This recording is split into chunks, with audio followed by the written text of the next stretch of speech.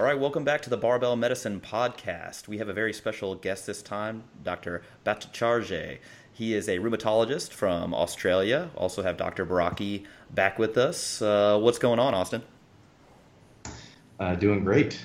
I was just talking to Sham a little bit here about how I got a attending physician from my hospital to come and get coached with the main barbell lifts today, so that's always good to do. Yeah, and his fiance joined him? Yes, yeah, she's I think either a PT or a PTA, and they're both wanting to learn about training. And as she was telling me about some of the patients she's worked with Parkinson's disease and stuff like that. So I think it's going to do some good things. You know, that's a dangerous game, bringing your fiance with you who has previously trained at all. Because what if they lift more than you initially? I'm just saying, Yeah. it's a dangerous game. Sham, how's it going, man? What time is it over there? I feel like it's either the middle of the night or Yeah, no. We've got this right this time, man. Things are going great. It's currently 11 o'clock in the morning on Monday, the 24th of July. It's actually a lovely winter's day outside, surprisingly. You guys must have brought the sunshine. It's a good thing. That's right. So you're in Melbourne. I'm in Melbourne, in Australia. That's right. Yes. Okay. So it's the frozen tundra there. It's also Sham's also coming to us from the future. Apparently, it's tomorrow already. So Oh, no. Okay, so Sham, let's we'll go through your kind of background first. So tell us about you. You're a rheumatologist. What does that even mean? Correct. So I'm an attending physician in rheumatology and internal medicine. Rheumatology, just in case there may be some people out there who don't know what that is the branch of medicine that deals with arthritis and connective tissue diseases and that sort of thing. Basically, diseases of the immune system and musculoskeletal system. I'm not an orthopedic surgeon. I don't do any cutting, but I deal with the medical management of things like osteoarthritis and rheumatoid arthritis and various other kind of conditions. I'm dual trained with internal medicine, so I did all my undergraduate and postgraduate medicine in Melbourne. I've had some stints overseas. I've worked in the UK, in London, and a brief stint at the John Radcliffe Infirmary in Oxford. And I spent some time in the US, mainly doing observership stuff at Cedars-Sinai Hospital in Los Angeles many years ago now. Great city, LA. I don't know if I could live there long term. But it is a great city for what it's worth. Great fun place to visit. Can confirm that LA is nice for short-term stay, but yes. I think you have a unique perspective on that. Yes. Austin asked me earlier, in terms of lifting and that sort of thing, how long have I been training for and that sort of stuff. That's a great question. I'm trying to think of how to answer that question. Look, as a bit of disclosure, I entered med school quite early. I was 16 when I started, and here the medical curriculum is 6 years of undergrad when I did it, and then a whole bunch of postgraduate training, including what you call residency and things, until you get to being an attending. So I've been attending now for about 8 years, I think, and I finished my med school back in 2001. So it's a hell of a lot of time in between to put in some yards. So the reason for that is because I've been training or lifting weights in some capacity since I was 16, basically since I started university, and got lucky in that instead of doing the usual progress where, I trained to get as jacked as I could, which is always a fantastic goal, and I want to do that, I got introduced to the squat, bench press, deadlift, and overhead press really early in the piece, reading some stuff by Stuart McRobert, talking about, how to lift. These are the way to go. And I started off doing 20 rep squats and 20 rep deadlifts and that sort of stuff, which was a great way not to make much progress, but it was a good way to kind of get some form down. That wasn't too bad.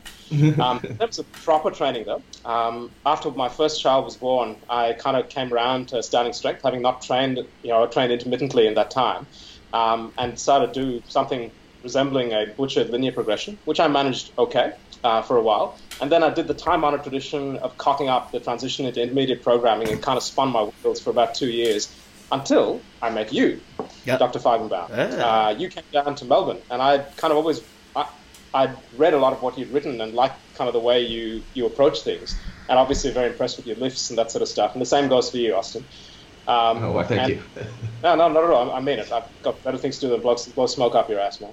Well, if that's not a huge vote of confidence for barbell medicine programming, I don't know what is. So I'll have to okay, man. I'll have to Just pay you send later. Like $100 check. right? Yeah, 100 Australian dollars. Australian dollars. Of course not. US dollars, man. Come on. We got it's all good. I want to put out that there's absolutely no financial kind of disclosure here. It's all good. Oh, right. Yeah, I forgot. Now we'll have to start doing financial conflict of interest. Okay, so Sham, that's a good introduction, telling people about rheumatology, your training background. I think just to overall clarify, on your normal day-to-day, take us through what it's like. Is it mostly inpatient stuff, so inside the hospital? Is it outpatient? Are you seeing people in the clinic? Take us through your normal day. Sure. Yeah, so that's a great question. I'm lucky to have quite varied days because my week is basically a 50-50 split of internal medicine and rheumatology stuff, and it's a good mix of inpatient and outpatient sort of stuff. I do a lot of perioperative stuff for orthopedic surgeons and urologists and things, so I do pre-op consults in my rooms and then see the patients through the operative phase and post-operatively and so forth. And rheumatology stuff is, very similar. In Australia, we have obviously public and private systems, which I think may be similar to what you have in the US as well. Mm-hmm. And so I have 2 public hospital appointments at 2 kind of different locations, and a range of private hospital appointments where I see consults, mainly as inpatient kind of things. There's a lot of call, a lot of teaching, registrar supervision, or what we call residency supervision and that sort of thing. And I do a lot of stuff with teaching outside of that because I examine for the College of Physicians, which is a very busy kind of time of year at the moment in particular. It tends to be reasonably longish days. I train, as you know, per the programming we have 6 days a week. So my day, irrespective of what's going on, starts with training. I'm usually up at 5, start training by 6, back home at 8, get my kids off to school, and then off to work once I've eaten and that sort of thing, and usually get home around 6. So, and then this gets to be the humble brag sort of thing. So you wake up every morning at the crack of dawn, you get to go train, right? And yes. I think a lot of us who have been training for a long time just loathe training in the morning. It's the worst. But nevertheless, you've still been able to put up some pretty good numbers. So this is your humble brag time. You get to tell us your best numbers. And what's next on the agenda for as far as PRs go? Well, right now I must say I'm in a bit of a funk because as Jordan knows, and I'm happy to expand on, I was actually unwell a couple of weeks ago. I got shingles down my arm, which was extraordinarily painful and has basically kicked my ass very, very hard. Prior to that, though, I currently weigh 77-ish or thereabouts. My best 1-rep squat was 180 kilos, which I think is about 4 or 5 pounds. Best 1-rep deadlift was 225, and best pause bench, just standard competition bench, was I think 125. I'm not anywhere near that ballpark right now, but I'm just happy to be back to training and getting through a training week without feeling like my arm's going to drop off. Yeah. It'll be a work in progress, but I'm hoping to get back there. I feel like getting shingles at your age is unusual, right? Yeah. I can assure you that I'm not carrying any infectious disease that can be communicated across the internet. So I'll be happy to undertake a randomized controlled trial in that regard. That could kind of be fun. No, look, I spoke to my ID colleague who was very kind in helping me kind of get onto antivirals and things. He's had it 4 times, and each time it's been at the apex of stress. And he's not a whole lot older than me. And he's not immunocompromised, and neither am I. So I think just being run down, keeping a high training output, having a lot of work-related stuff at this time of the year and that sort of thing, and probably not sleeping enough, taking a lot of calls. So combination of those things. That's interesting, especially as it pertains to training, because we do, the big cohort of the folks that we work with, the big group is going to be, have some poor recovery based on their sleep and they have kids, and unless that stroller is for your pet, I believe that you got some kids back home.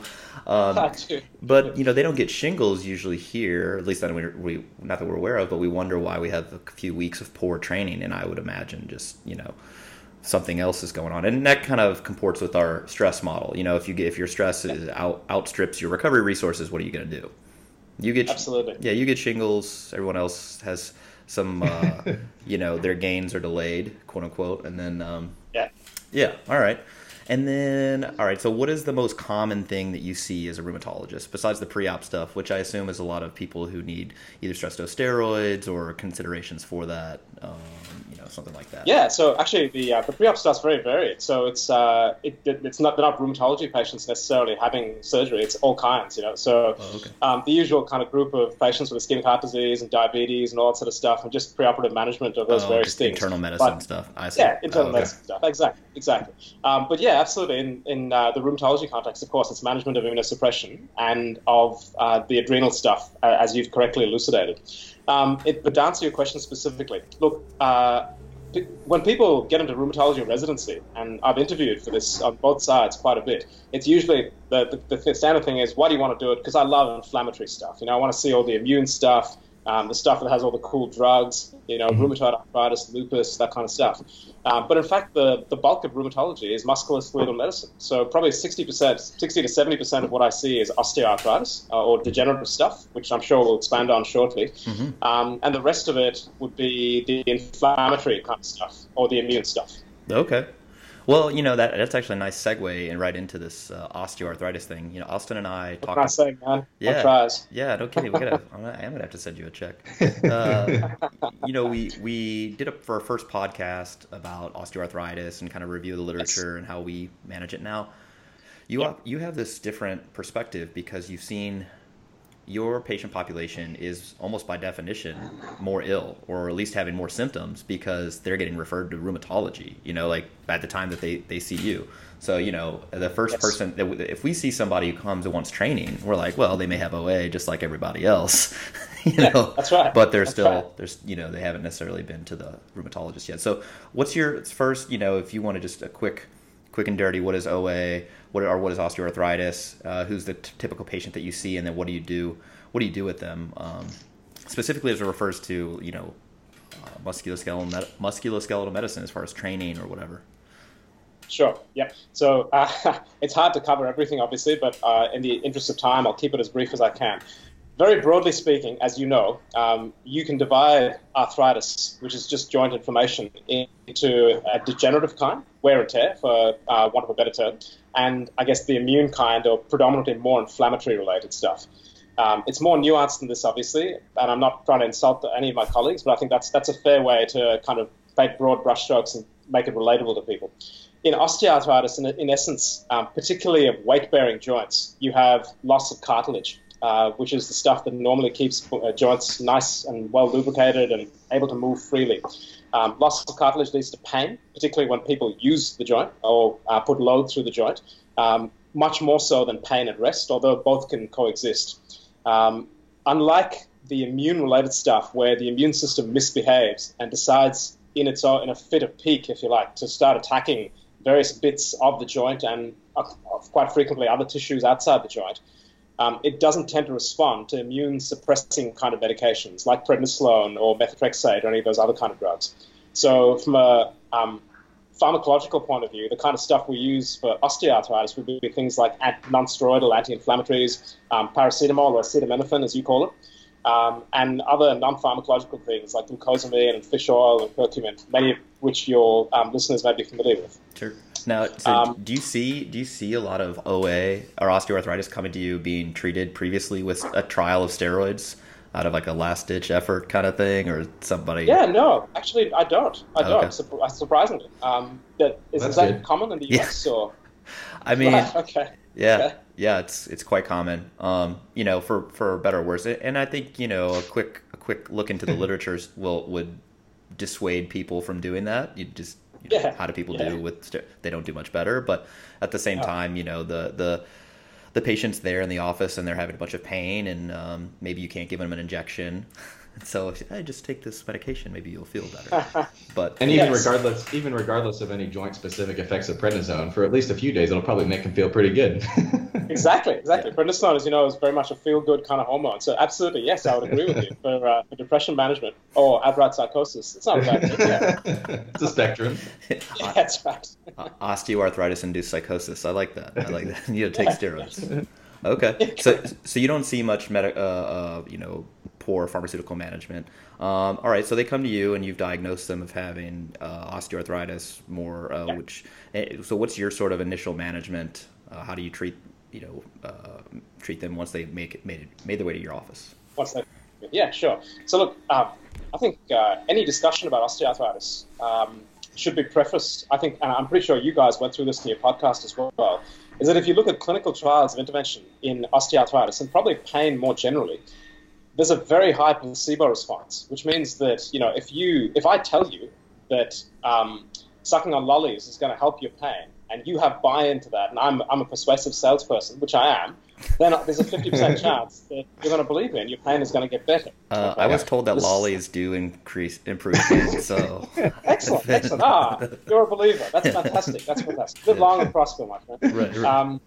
And the corollary to that as well is that the natural history of pain that is non-malignant is to improve over a 6 to 8 week period or thereabouts. Assuming that you're not going out of your way to cause more damage and do things that are harmful to whatever stimulated the pain in the first place. So my general approach is to first kind of try and reassure people that it's pain, and pain exists for everybody. I'm living with pain now after this bout of shingles and all the rest of it, but that doesn't stop me necessarily doing the things I want to do. It's something that I can kind of control, and I can choose not to let the pain be a big factor in my life. It's not fun having it, but it can be managed. That's the first thing. Second thing is to say, to emphasize to patients, for me, that particularly for low limb weight-bearing osteoarthritis, the one thing that correlates without fail with improvement in symptoms and long-term and reduction in long-term ill health or morbidity is the circumference of your quadriceps, i.e. the amount of lean mass that you're carrying around your quadriceps and thighs. That leads to a very nice segue to recommending training, because every patient that I see with osteoarthritis, I'm going to recommend that they start doing some kind of training. You asked earlier, what's the phenotype or what's the typical patient that I see with osteoarthritis? Oftentimes they're quite deconditioned, oftentimes they're quite overweight, and they tend to be on the older side. So I'd say over the age of 60, which I don't think is old at all, but for reference. That means, therefore, that getting them to undertake something reasonably specialized, like a barbell training program, is not an easy sell, because the initial reaction almost inevitably is, I'm going to hurt myself. So I start by doing simple things, just to improve, appearance and see how committed they are, by getting them to do fasted walks 3 times a week, first thing in the morning, to show them that they can exert some control and maybe even achieve some basic body composition changes. If they buy into that, then the next step I get them to do is stationary bike kind of stuff. Just escalating resistance, try to run some kind of LP based on that. And concurrent with that, eventually, particularly for the right kind of patient that demonstrates some aptitude and or adherence, I'm going to refer them for barbell training. Right. Now, in a perfect world, I'd coach them, even though my coaching would be a real hack job. But I don't have the time. I don't think I have the aptitude like you guys do. So I have to resort to referring them to a local coach who is not a starting strength coach, but a reasonable coach nonetheless, and is familiar with the starting strength model. There are barriers to overcome there as well. He's located at one place. The patients are often far-flung, and they find it hard to get there and things. But in essence, referring for barbell training, incorporating the squat, bench press, deadlift, and overhead press is a key recommendation that I make to patients with osteoarthritis. Well, I think we can just wrap this up. That's all we needed. That's the soundbite we needed. Fantastic. Yes, done. Nailed it. No, I think it's interesting, and I don't want to misquote you or mischaracterize your recommendation. It sounds like you were trying to get some level of buy-in initially with them, just to kind of weed out, like, hey, I don't want to recommend this person, to go see my barbell guy and eat up their time if they're not even going to walk, right? They're not even going to. Yes. Yeah, I see. So, it sounds like, again, and I think you might have mentioned this perfectly. You said in a perfect world, I would have them, it'd be in the office. You'd have a starting strength coach. You'd have, all these resources that just aren't. Sorry, I missed that. Oh, sorry. So it sounds like in a perfect world, you would have this gym in the office, and you would be able to coach them, or you would have somebody there, so there'd be less barriers to. Absolutely. Yeah. It's funny. I was having this discussion with my dad just the other day, saying that my ideal setup would be exactly that. I'd have my rooms, and I'd have a really nice, well-equipped, replete with Eleiko gear everywhere setup. It should be 100% tax deductible right next to my rooms, and life is good, right? It sounds perfect.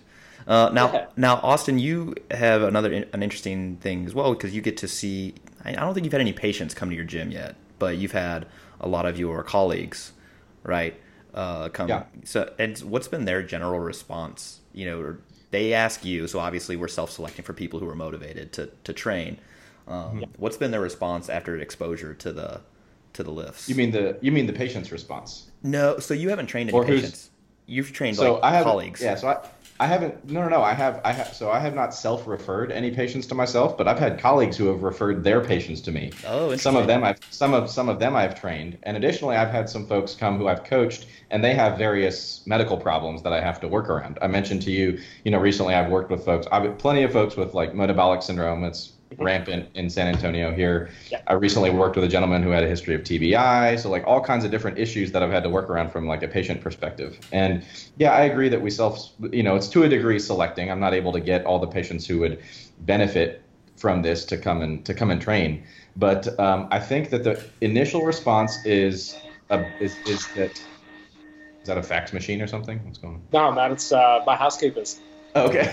Sham is on a different financial level than we are. He has a housekeeper. Apparently. So, when you live in a shoebox, man, it's very easy to maintain. Right. True. Fair enough. The initial response that I typically get is just that they're always surprised that it was not necessarily what they expected. That they ended up feeling fine during the session, that it wasn't as scary or as hard or as painful or as terrifying as they thought barbells were.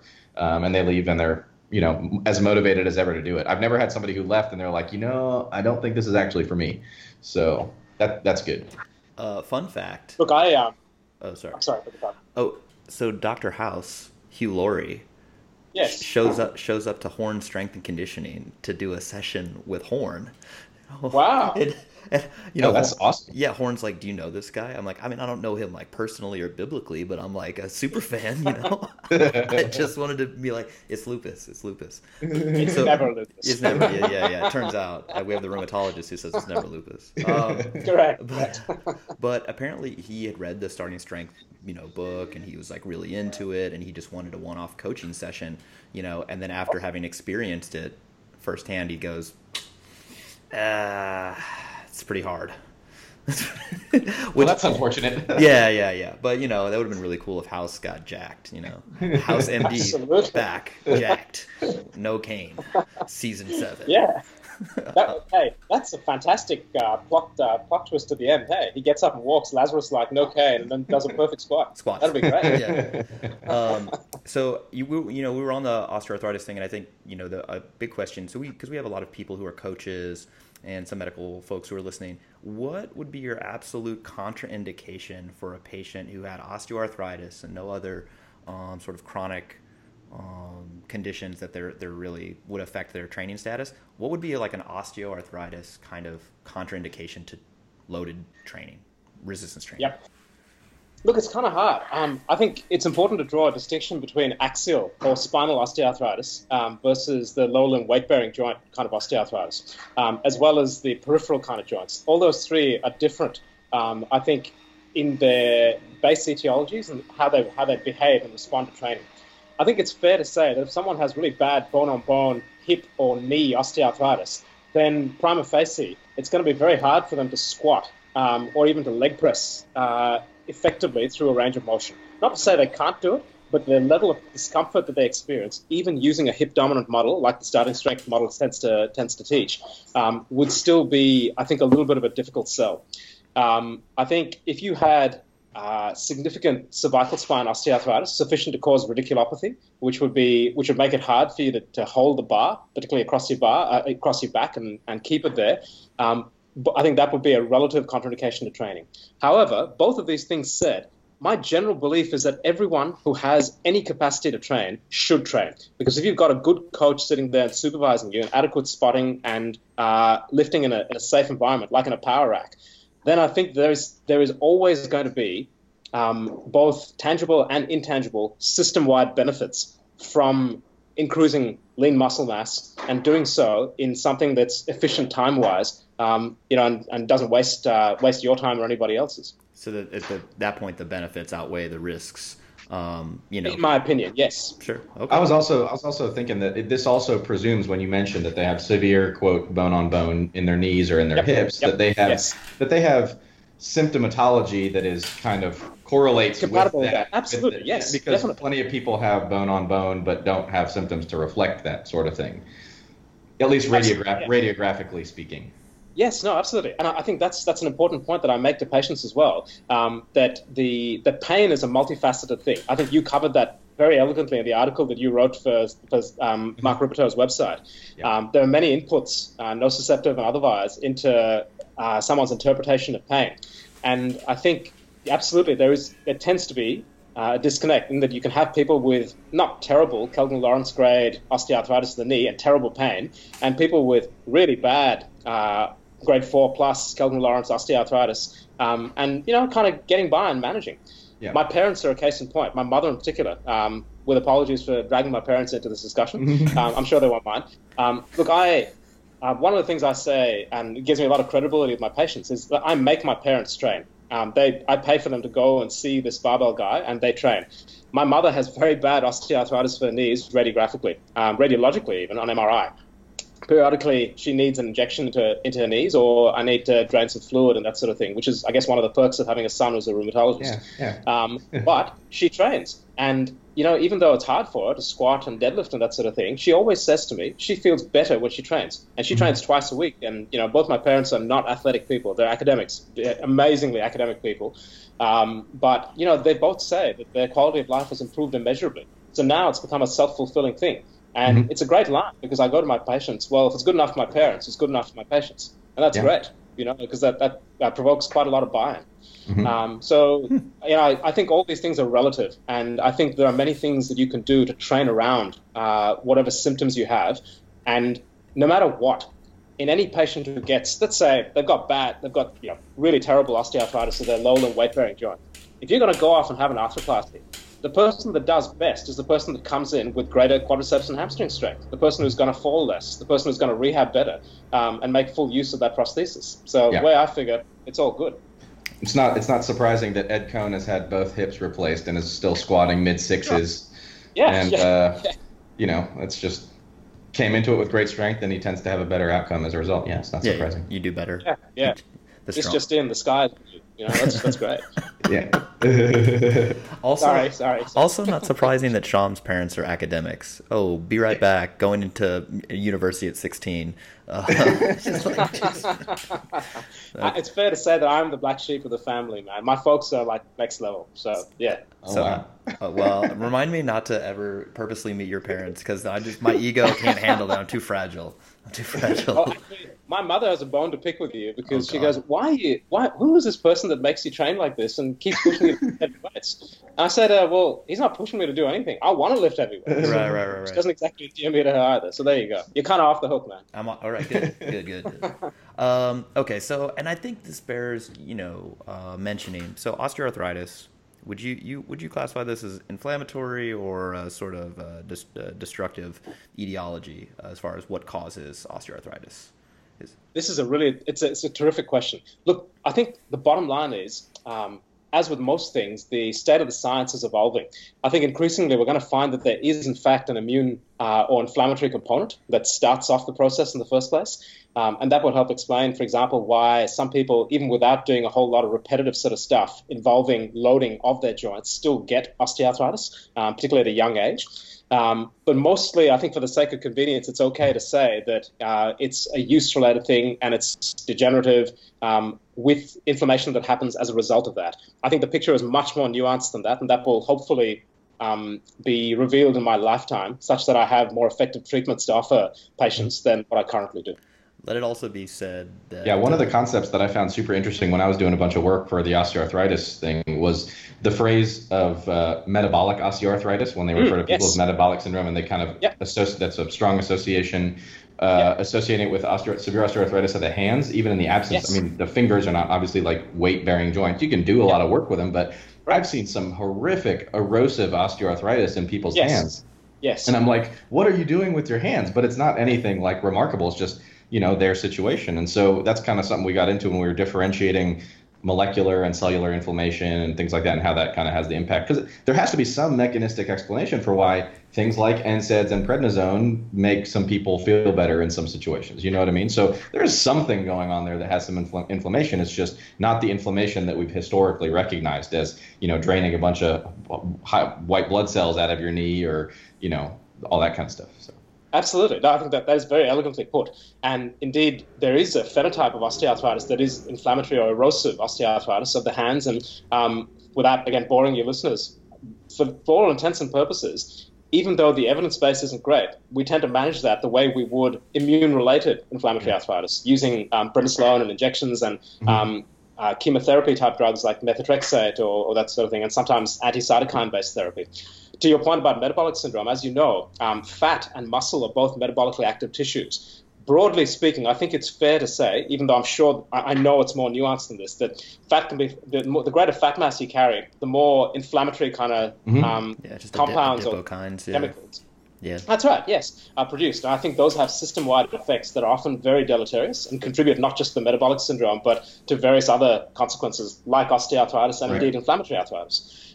Equally, I think the more lean mass you carry, the more anti-inflammatory, if you like, kind of cytokines and chemicals are produced. And I think that overall, that's one of the reasons why people who carry more lean mass generally tend to have less morbidity for a whole bunch of reasons. Yeah, I'd like to also point out that I'm not the only one who says the word nuanced. Just like to say. I knew that was coming. And then, and also I think what I'm hearing you say is that everyone needs to be on a gluten-free, high fish oil diet in order to control for inflammatories. Okay, so look, I'm going to say something slightly inflammatory. I think that there are many people that buy into the whole idea of having celiac disease or being gluten sensitive and that sort of thing, when in fact there's no objective evidence that they have gluten sensitivity or indeed outright celiac disease.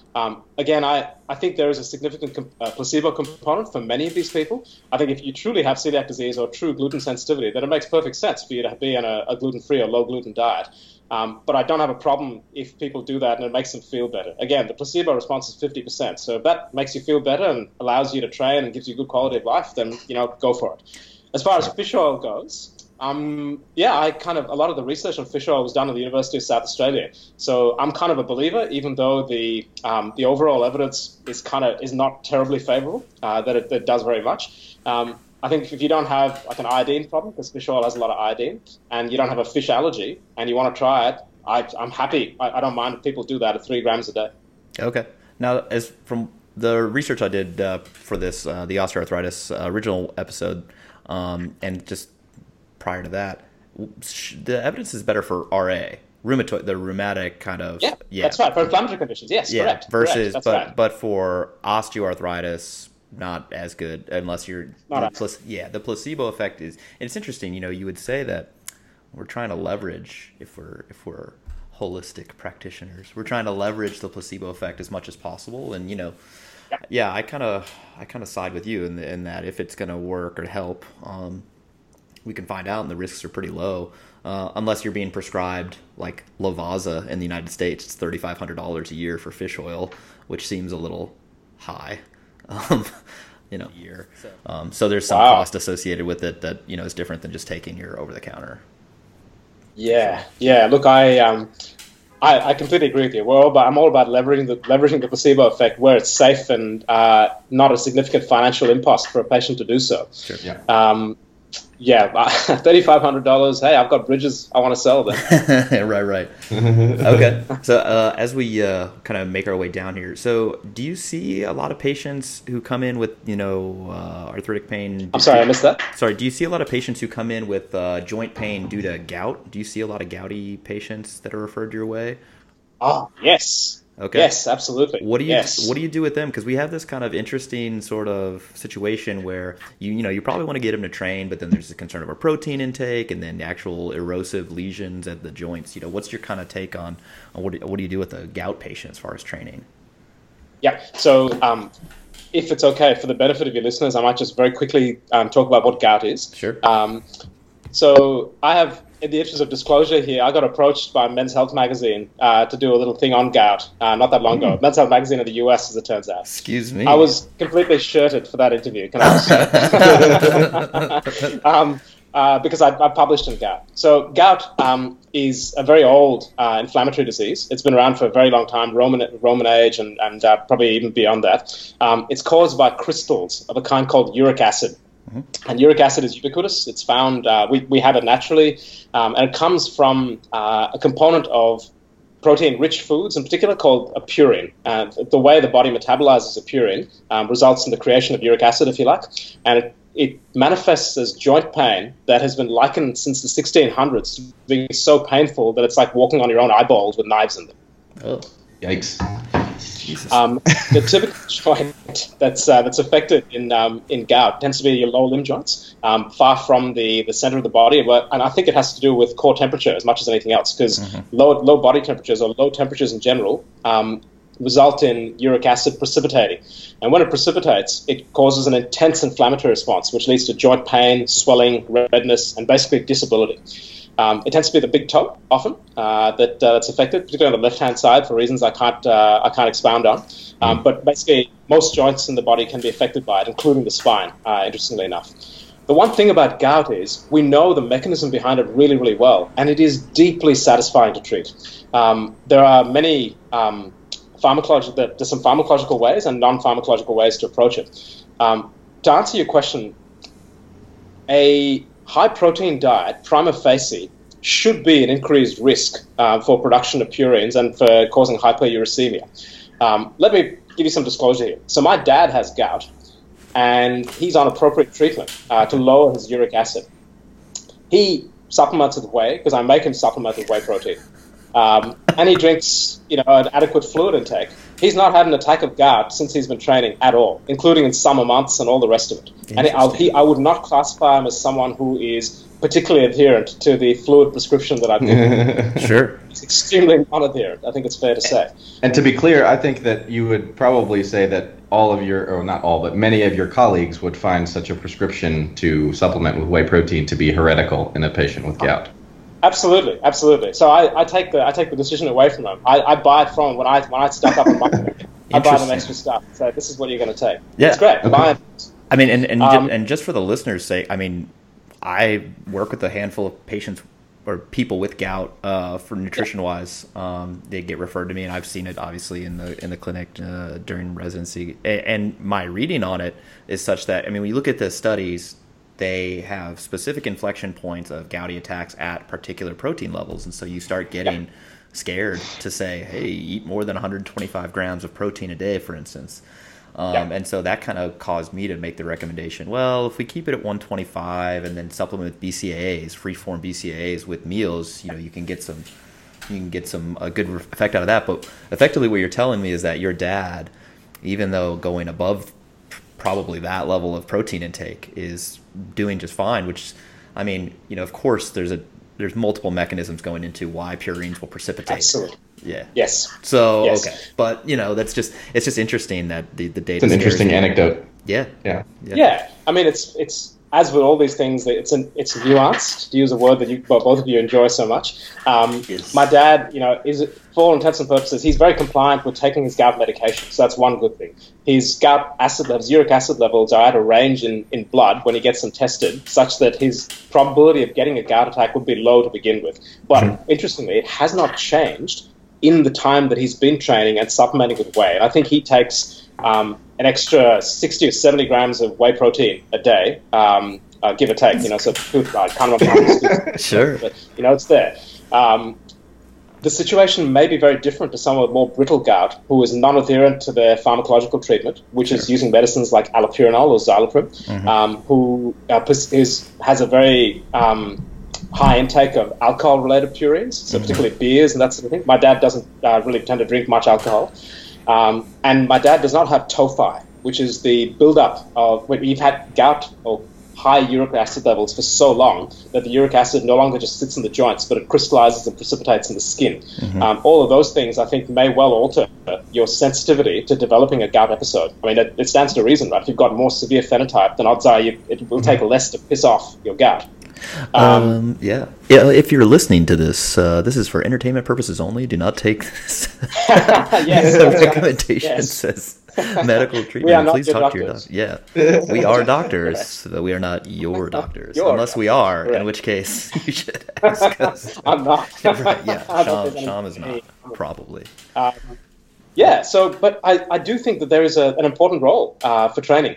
Austin mentioned the metabolic syndrome before. Gout is very strongly associated with the metabolic syndrome. I think hyperuricemia is a marker of oxidative stress. I think one great way to reduce oxidative stress is, again, to train, to improve your aerobic capacity, to improve your anaerobic capacity, improve lean mass, change your cytokine profile, and do all those good things that come with it. Again, you asked, to reference back to your question earlier about contraindications to training. I think it'd be really hard for someone with very bad tophaceous gout around the elbow, around the finger joints, around the feet and things, to be able to train effectively, because balance is affected, pain is affected. Those things can get infected if they break down. But given enough time to establish remission of their gout using the appropriate medications, things like allopurinol, you can get dissolution of those tophi. Right. You can make them softer, and you can reduce the chances of gout flares. All those things, I think, gradually make the case for introducing some training. And I think barbell training is the way to go. So just, you would, if you had somebody in an acute flare, they probably wouldn't be able to train, and then... they're not going to be doing anything. Obvious contrast. Yeah. Well, that's just the thing, though. Well, I know, imagine somebody, a starting strength coach, who is, familiar with the coaching method, but not necessarily familiar with these medical sort of conditions, and so they may have a person, and on their intake questionnaire it says, history of gout flare, and the person's like, oh crap, And so what you're saying is that, somebody may have a history of gout flare, but if they don't have an acute one right now, they can probably still train. And the idea is they're going to continue to follow up with their doctor anyway, but they'd probably be okay to train, despite having history of gout flare at some point. But if they're acutely, I like that term, tophaceous gout. What I was saying is that there's no contraindication to training if just with a history of gout. No, not at all. So look, I think it's context sensitive, right? Just like anything else. If you're asking about past history and someone says they had a single attack of gout 6 months ago, but they've been kind of okay since then, well, that's, as far as I'm concerned, that's not it. That's a no-brainer. They should train, but they should pay extra attention to their hydration, which you kind of advise them from a nutritional point of view anyway. And I would be cautious with up-titrating the protein supplementation. Starting with, say, 125 grams or thereabouts, and just adding in, but make it a kind of an LP, if you like, a linear progression of their protein. Yeah, just to see what they can tolerate. At some point, you're going to work it out, right? Yeah, LPOP. I like it. Yeah, I like it. Trademarked. Yeah, right. I'll give you royalties. And then this is kind of there's two other kind of rheumatology specific disease processes I kind of wanted to address. One is this ankylosing spondylitis, and classically we learned it's this young guy with back pain gets better, with training. Do you see that a lot or Yeah. Okay. Yeah, absolutely. Frequently. In fact, in Australia at the moment, I'll take one step back. Of the 5 drugs in 2015 worldwide with sales above $5 billion, right? 4 of them are rheumatology-specific drugs. They're anti-TNF based kind of things. So we are very valuable as a group to the drug companies as a result. Marketing shit. Part of the reason that's right. Yes, I'm independent, of course, because I'm an honourable man. But the reason that they're the best-selling drugs is A, they're very expensive, but B, they also work and give us treatment options that we didn't previously have. For ankylosing spondylitis in particular, some of these drugs have absolutely revolutionized the symptomatology that patients experience. I don't know yet whether they fully alter the disease process sufficient to give someone a normal life expectancy and no flares and that kind of stuff. It's not a cure by any means. But in terms of day-to-day symptoms, some of the results I've seen with these drugs for these kind of patients has been unbelievable.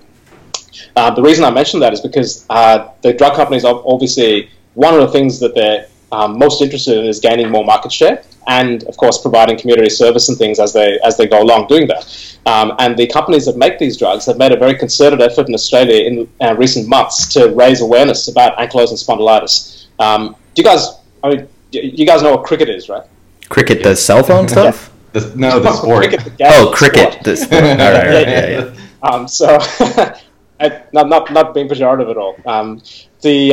It's very popular, and there's a particularly renowned Australian cricketer who has ankylosing spondylitis, who has been a very effective spokesperson for some of the drug companies that make these particular drugs for them. So I think the awareness of Angstbond in general has gone up, and that's can only be a good thing, because the earlier people get referred in general to specialists like myself or my colleagues, the better we might be able to manage it, and the earlier we might be able to intervene before these changes affecting the back become insurmountable.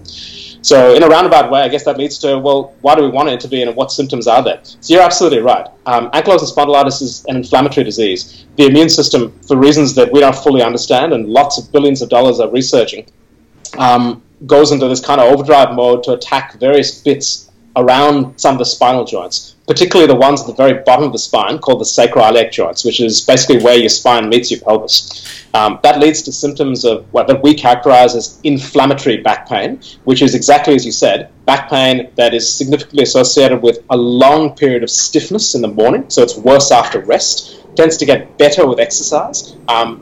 So the typical person would be a young guy who is very athletic and things and feels not bad when they play, but feels absolutely mashed when they finish playing. So be it basketball, tennis, cricket, what have you, Interestingly enough, anti-inflammatories, non-steroidal anti-inflammatories like diclofenac or naproxen or that sort of thing, seem to make, maybe disease-modifying, but certainly make, to a variable extent, quite a difference in terms of people's symptoms. They say when I take these kind of anti-inflammatories, I feel pretty good. If I take them at night, I wake up feeling not quite so stiff.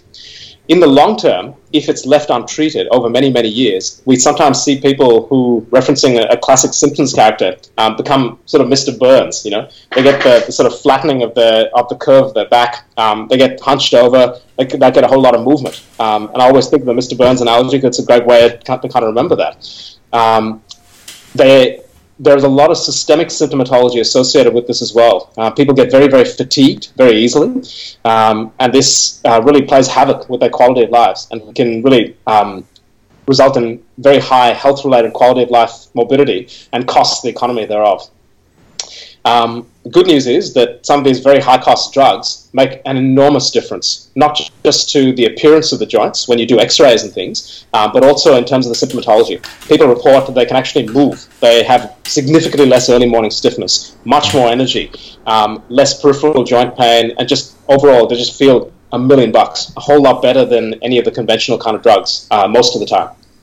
So I added this ankylosing spondylitis to our list of things to talk about, mainly because I've coached two people who had it, and they came to me, fortunately, having already been essentially cleared by their rheumatologist to train. They said that it was okay. I don't think that they had been on biologics yet. They had been on lesser forms of immunosuppression. I think maybe one of them took like azathioprine or something like that. But he said that he was okay to train. He was being monitored and everything, and so we trained him, and he did great. And I just found it to be interesting because that's not something that I see cases of it here and there. I saw more cases of it when I was actually in a rheumatology clinic, but outside of that, we don't see it a whole lot. And so it was neat to see that they were able to train essentially unhindered from my perspective. Yeah, absolutely. Austin, I think that's wonderful that you've had that experience as well. Referencing Jordan's question before, some people are going to say, well, are there people with Angstbond who can't train or who shouldn't train?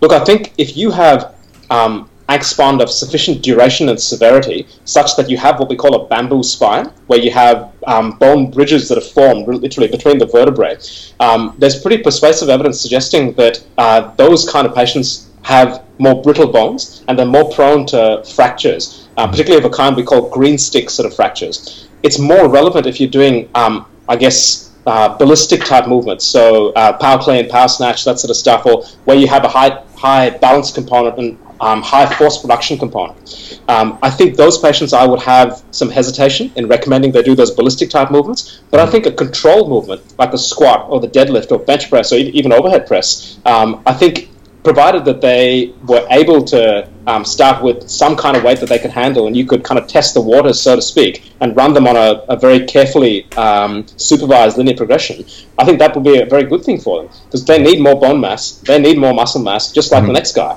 And I don't think that will be a major contraindication for them. Well, there you have it, folks. You can train. Doesn't matter what medical conditions you have. You just keep training, and it's just fine. No, that makes sense, and it also makes sense that if you're able to incrementally load and controlled movement, it seems like, if you got to live with it anyway, this just makes you symptomatically probably better. Functions, activities of daily life improve, your functionality scores improve. You're probably less depressed because you're training.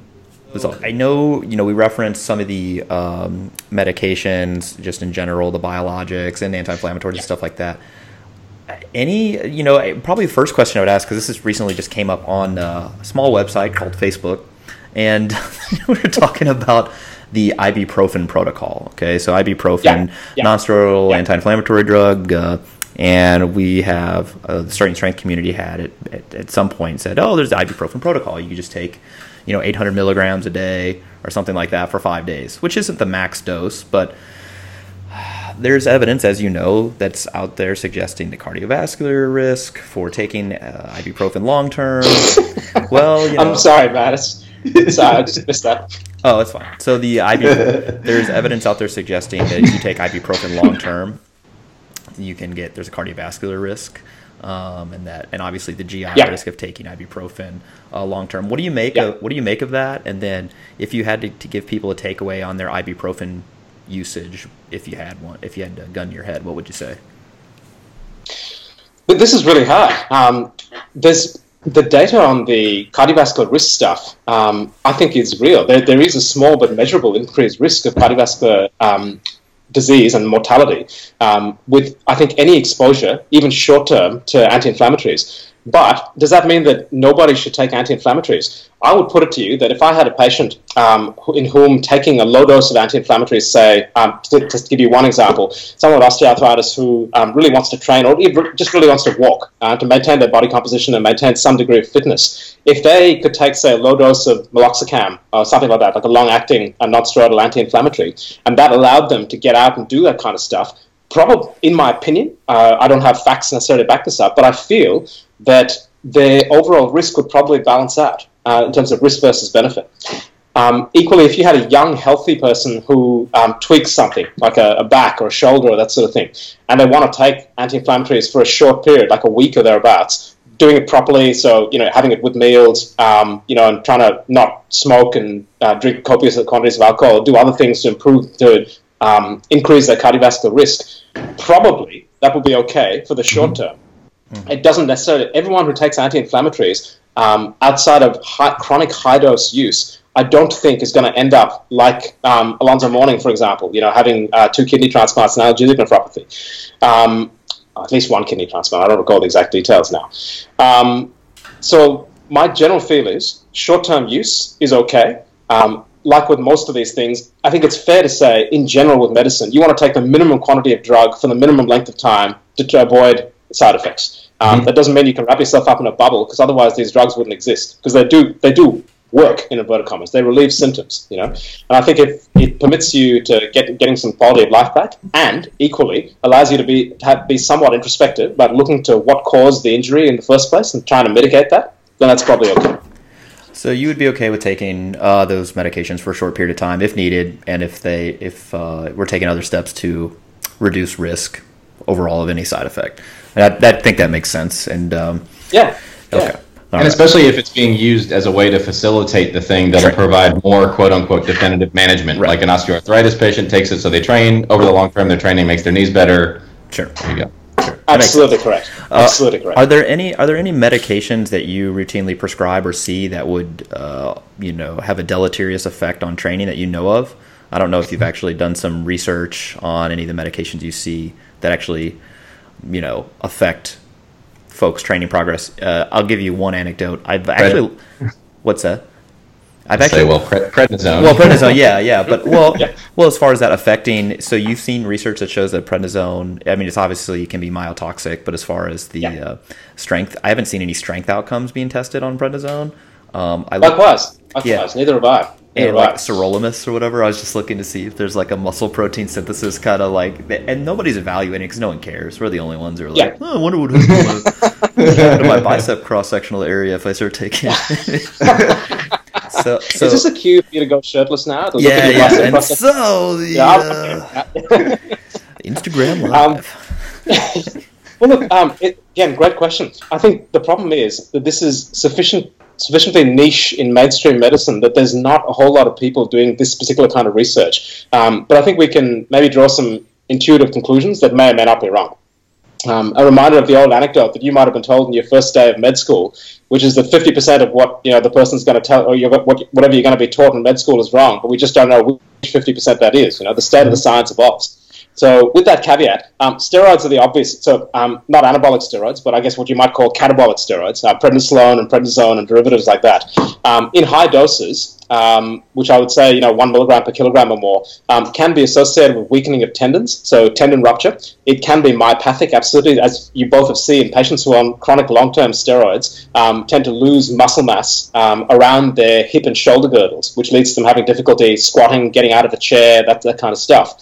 Having said that, is that a contraindication? I think that if you could train, although if you did it unsupervised and didn't have a good handle on how to measure your fatigue and training stress, your risk of injury is higher. But equally, if you did it in a supervised way and or you were training with some miles under your belt, sufficient to kind of gauge what your training stress is, I think that would probably be a good thing, because I think that might well actually mitigate the myopathic effects and the tendon-related effects. The cytokine treatments are an interesting one. I know from research in inflammatory myopathies, things like polymyositis and dermatomyositis, that, and in what little exercise physiology research I've read, that the inflammatory cytokines, interleukin-6 and TNF-alpha, tumor necrosis factor alpha, are quite helpful to actually drive the regenerative process in muscle. So I guess the adaptation part of the SAR model that we use. Prima facie, many of our anti-cytokine therapies, sophisticated biological therapies, block these cytokines because they also cause inflammation. Therefore, it may be the case that patients on these kind of therapies may have a more blunted adaptation response to training. Again, though, I think it's a much more complex picture than that, because if you've got someone who has uncontrolled inflammatory disease and you bring that disease under control using these medications such that their recovery is likely to be better, probably it all evens out in the end. Their progress might be a little bit slower than the unhindered or unencumbered trainee, if you like, of the same age, same training kind of status and that sort of thing. But overall, I think it's still a good thing for them to train, and they'd probably derive some benefits out of it. In trainees, I guess training in a commercial gym environment, training hard and not providing enough attention to recovery, I suppose there's the risk of picking up infections and things. I'm a case in point. I mean, I'm not immunocompromised. I got shingles, and that's a reactivation, so it's a different thing. But they may be more susceptible to infections and things just because of the kind of training load they're under. But again, that can be manipulated. You can dose the stress appropriately such that and track various metrics to make sure they're getting the right outcome out of that. Neuropathic pain agents and antidepressants have various interesting effects on the central nervous system, which might mean that patients can't execute particularly ballistic lifts as cleanly as they otherwise would. But again, I don't think that applies to the big lifts as we define them, or as I think you guys define them, the squat, bench press, deadlift, overhead press. So there's the obvious ones. If you're on like cyclophosphamide as infusional kind of protocol and things, you're going to feel pretty crappy. And that's a huge understatement. But again, I have read anecdotally of people who try and train in some way, shape, or form, even if it's doing bodyweight stuff or push-ups or planks or what have you. I don't think that's a bad thing. I think, in fact, if anything, that's probably an underexplored area to help reduce the terrible effects or side effects that these drugs have. Yeah, I mean, they have data on similar types of things, whether it be physical therapy or whatever kind of exercise modality in oncology patients who are on chemotherapy, and you are effectively, it's just you just using rheumatology chemotherapy on patients as opposed to anti-tumor chemotherapy. So, correct. Yeah, I think what I'm hearing you say, Sham, is that you're about to start a randomized controlled trial of patients who are on steroids who are training, and then patients who are on steroids who are not training, and then you can just gauge their outcomes, and then you can wrte. Absolutely. Yeah, I think that's what I'm hearing. Absolutely. You say. I think the outcomes there is going to be the thigh to buy ratio or the general jackitude. I think that would be a good thing. Am I allowed to say that? I think thigh to buy ratio. I like that. I like that. GBR. Yeah, we're still trying to suss out what the gains score is. We need to come up with our criteria and then, our scale. Yeah, gains coefficient, man. That's what you need. It's like the Gini coefficient, but applied to, we were in med school. We were in med school, and we were trying to come up with a scoring, like a point system, just like all these other like medicine scores that we have, CHADS and all this other stuff. I was trying to come up with a gain score, and we came close, but it wasn't one that was satisfying. So we need to go back to the drawing board on that. Yeah, we'll have to. Well, look, I desperately hope to read in your up-to-date article that you have a gain score because, hey, man, that's going to revolutionize things. Come no out matter with what kind of calculator. Yeah, that'd be perfect. Yeah, if we have a calculator that makes it on MD Calc, I think we've made it. So yeah, made it absolutely. There's already a Feigenbaum constant. It's a physics/mathematical term, so I can't really use that. So I think it'll just have to be gains, and that's fine. I'll just put a mark after it. It's totally fine. Gains rolls off the tongue so beautifully as well. It really does, and I just if I see gains in medical notes, I feel like I've made it. Like that's the point. We've made it.